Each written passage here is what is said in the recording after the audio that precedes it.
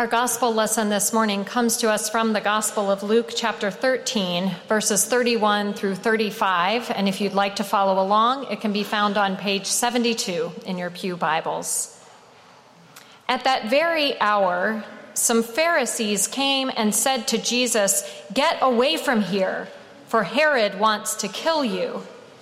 He said to them, "Go and tell that fox for me, listen, I am casting out demons and performing cures today and tomorrow, and on the third day I finish my work.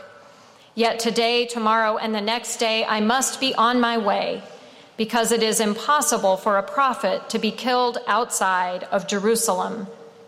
Jerusalem, Jerusalem, the city that kills the prophets and stones those who are sent to it. How often have I desired to gather your children together, as a hen gathers her brood under her wings, and you were not willing. See, your house is left to you.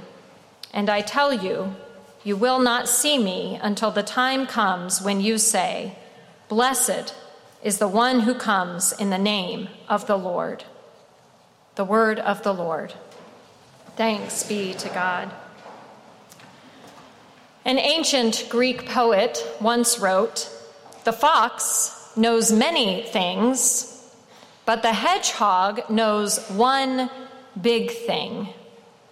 A number of different thinkers have applied this comparison to different fields, noting that foxes have different strategies for solving problems. They are nuanced thinkers, comfortable with contradictions.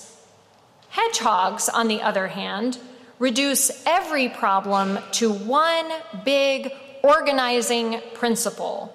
For hedgehogs have only one defense available to them: to ball themselves up and deter their enemies with their prickly spines. Although Jesus certainly shows himself to be a nuanced thinker, comfortable with contradictions and loath to offer easy answers, in today's passage, we glimpse his hedgehog nature. In the 9th chapter of Luke, we read that Jesus set his face toward Jerusalem. Jesus will not reach Jerusalem for 10 more chapters in this gospel, but he never loses sight of where he is headed.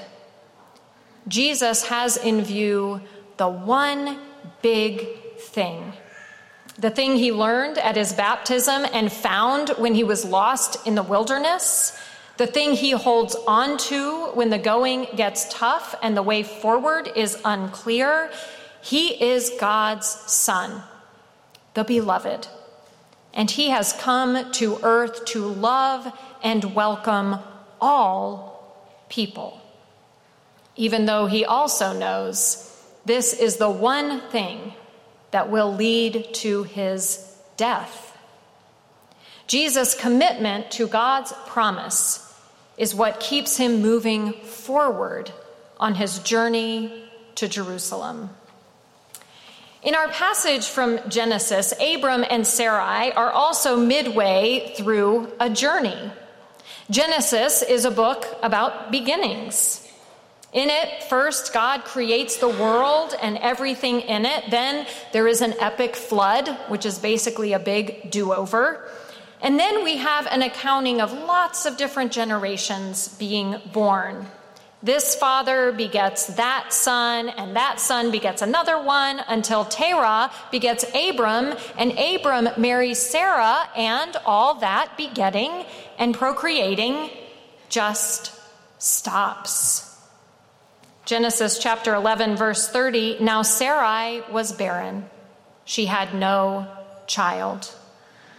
With that sentence, the story of God's people comes to a screeching halt until God comes to Abram in his old age and promises that he and Sarai will not only have the child they've been waiting for their whole lives, they will be the parents of God's chosen people, a great and populous nation. Throughout the Bible, God shows up like this. God enters situations that appear to be hopeless, barren. And God promises something so unimaginable that it sounds absurd, laughable even. It's no coincidence that when Abram and Sarai finally have a son, they name him Isaac from the Hebrew word for laughter. Again and again, God announces to the most unlikely people the implausible promise that they have been chosen to embody God's love and compassion and forgiveness in God's world and for God's people. This is the promise God makes to each one of us. We gather each week to remember not only that God has claimed us, just like God claims those children in baptism, but that God sends us into the world to share the good news of God's love. But like Jesus, confronted with the corrupt and violent Herod, and like Abram and Sarai, confused by the delay in seeing God's promise fulfilled, we struggle to hold fast to this promise when all the evidence around us suggests it cannot possibly be fulfilled. In 1966, Catherine Switzer was a 19-year-old college student and an avid runner. Back then, there were no women's cross-country teams, and so she trained with the manager of the men's team at her college, a 50-year-old named Arnie, who would entertain her on their long runs with stories of the many times he had run the Boston Marathon. Finally, during one painfully long training run, sick of his stories, she said, "Let's stop talking about it and run the darn thing." He responded that a woman couldn't possibly run a marathon, which made Catherine all the more determined to do it. Once she convinced him of her commitment by running a 31-mile training run, that's 5 miles longer than the marathon distance, he agreed to take her with him to Boston. She registered for the race the same way she registered for every race, with the letter K for Catherine and her last name, Switzer. At the beginning of the race, there were lots of other runners, all men, of course, who were delighted to see a woman running the Boston Marathon. She got off to a good start, running with Arnie and her boyfriend Tom, an all-American football player. Things were going well until a few miles into the race when an official race truck began driving alongside them as they ran. It happened that this truck was followed by a city bus full of photographers and reporters who were covering the race. Suddenly, the truck stopped, and one of the race directors jumped off. Moments later, he physically attacked Catherine while she ran, grabbing her and trying to rip off her race bib with her number on it, all the while screaming at her to get out of his race. The next thing Catherine knew, her boyfriend came out of nowhere and tackled the guy, sending him sprawling to the side of the road. She ran as fast as she could to put some distance between herself and her attacker. All the while, the photographers captured every second. For the next few miles, it was all Catherine could do to put one foot in front of the other. But when the adrenaline finally subsided and the rhythm of her steps allowed her to catch her breath and think clearly again, she knew one thing for certain. She had to finish this race. Even if she crawled across the finish line on her hands and knees, she had to finish. What had begun as a whim ended as a cause. She started that race as a girl who loved to run. She finished as a woman determined to show the world that no one, should be scared to do the things they loved to do. Our journey of faith will not be without some serious obstacles. There will be times when we doubt ourselves and our ability to go the distance, and there will be evidence that suggests we got the promise all wrong, that we do not, in fact, live in a world created and sustained by God's love and justice, but rather a world filled with despair. Indeed, from time to time on this journey, we are all tempted to despair. We despair that we humans will never stop judging one another by race and gender and ethnicity and religion, and that our judgments will continue to lead to horrific violence. We despair that too many among us are looking out only for themselves and their loved ones, even if it means lying and cheating to get ahead. We despair that all of our technological knowledge does not prevent planes from falling out of the sky, or buildings from being destroyed by tornadoes or earthquakes or floods. We despair that our desire to meet our own needs and wants has irrevocably damaged our planet and jeopardized its future.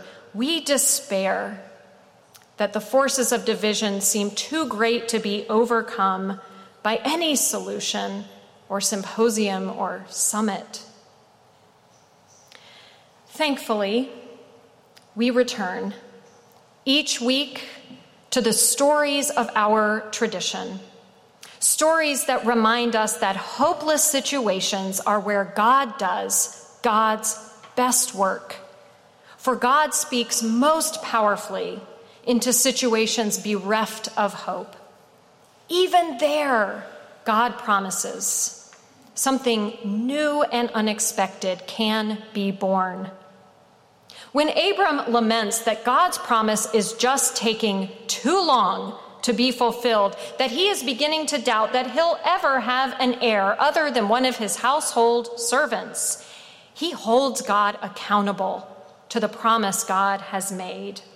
He makes his problem God's problem, because the ongoing absence of a child is in direct contradiction to God's promise. God's response to Abram is to double down on that original promise.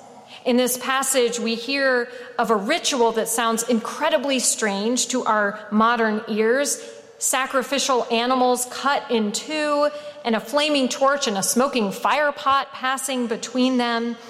But what this ritual represents in the ancient world is God saying, if this promise I have made you does not come true, then may what has been done to these animals be done to me. May I be cut in two. May I suffer. This is how committed I am to what I have promised you.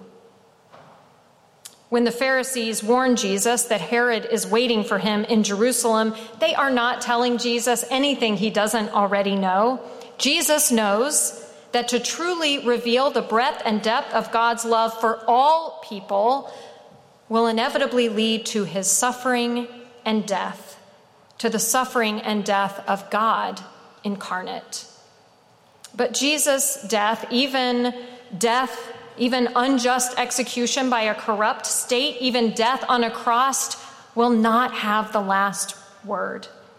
For the cross will become the most profound promise of all, the promise that God will do whatever it takes to bring life and hope to the very places in our world and in our lives that seem utterly devoid of life and of hope.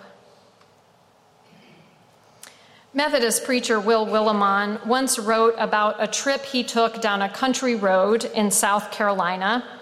He passed a church with a signboard out front. The sign read, "Repent, now is the day of salvation." Just down the road, there was another church of a different denomination, but it also had a sign out front. This sign proclaimed, "Happy Mother's Day. Virtues are learned at mother's knee. Vices at some other joint." Willimon thought to himself, what does the world that knows nothing of Christianity, except for those signs, think about the Christian faith? Then he passed yet another church with a sign out front. This one read, "Do you know what hell is? Come and hear our preacher." And down the road, there was yet another. Still more churches on this road, he thought. This sign read, "We've got room for you at our table. Hospitality practiced here. All are welcome." Finally, he thought, something that sounds like Jesus. No judgment, no criteria for entry, just hospitality and everyone welcome. But as he looked more closely at the building as he drove by, he realized that although the sign was in front of what had once been a church, it was now labeled Shady Dale Restaurant. It was a restaurant that had the sign out front that should have been in front of all those churches.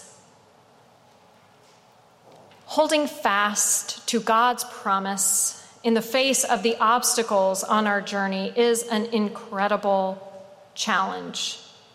It would be much easier just to let the promise go, to take the world at face value, to conclude that hate and injustice have won, to turn our churches into restaurants that offer the easy transaction of food for money. But God never promised this journey would be easy. God promised to journey with us, no matter the joy or despair each day brings. And so we keep going.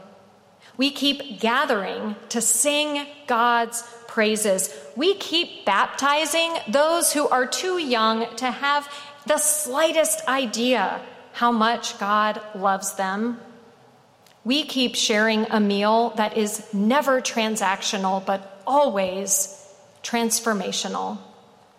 We keep proclaiming that in the face of the world's despair, God's love always gets the last word.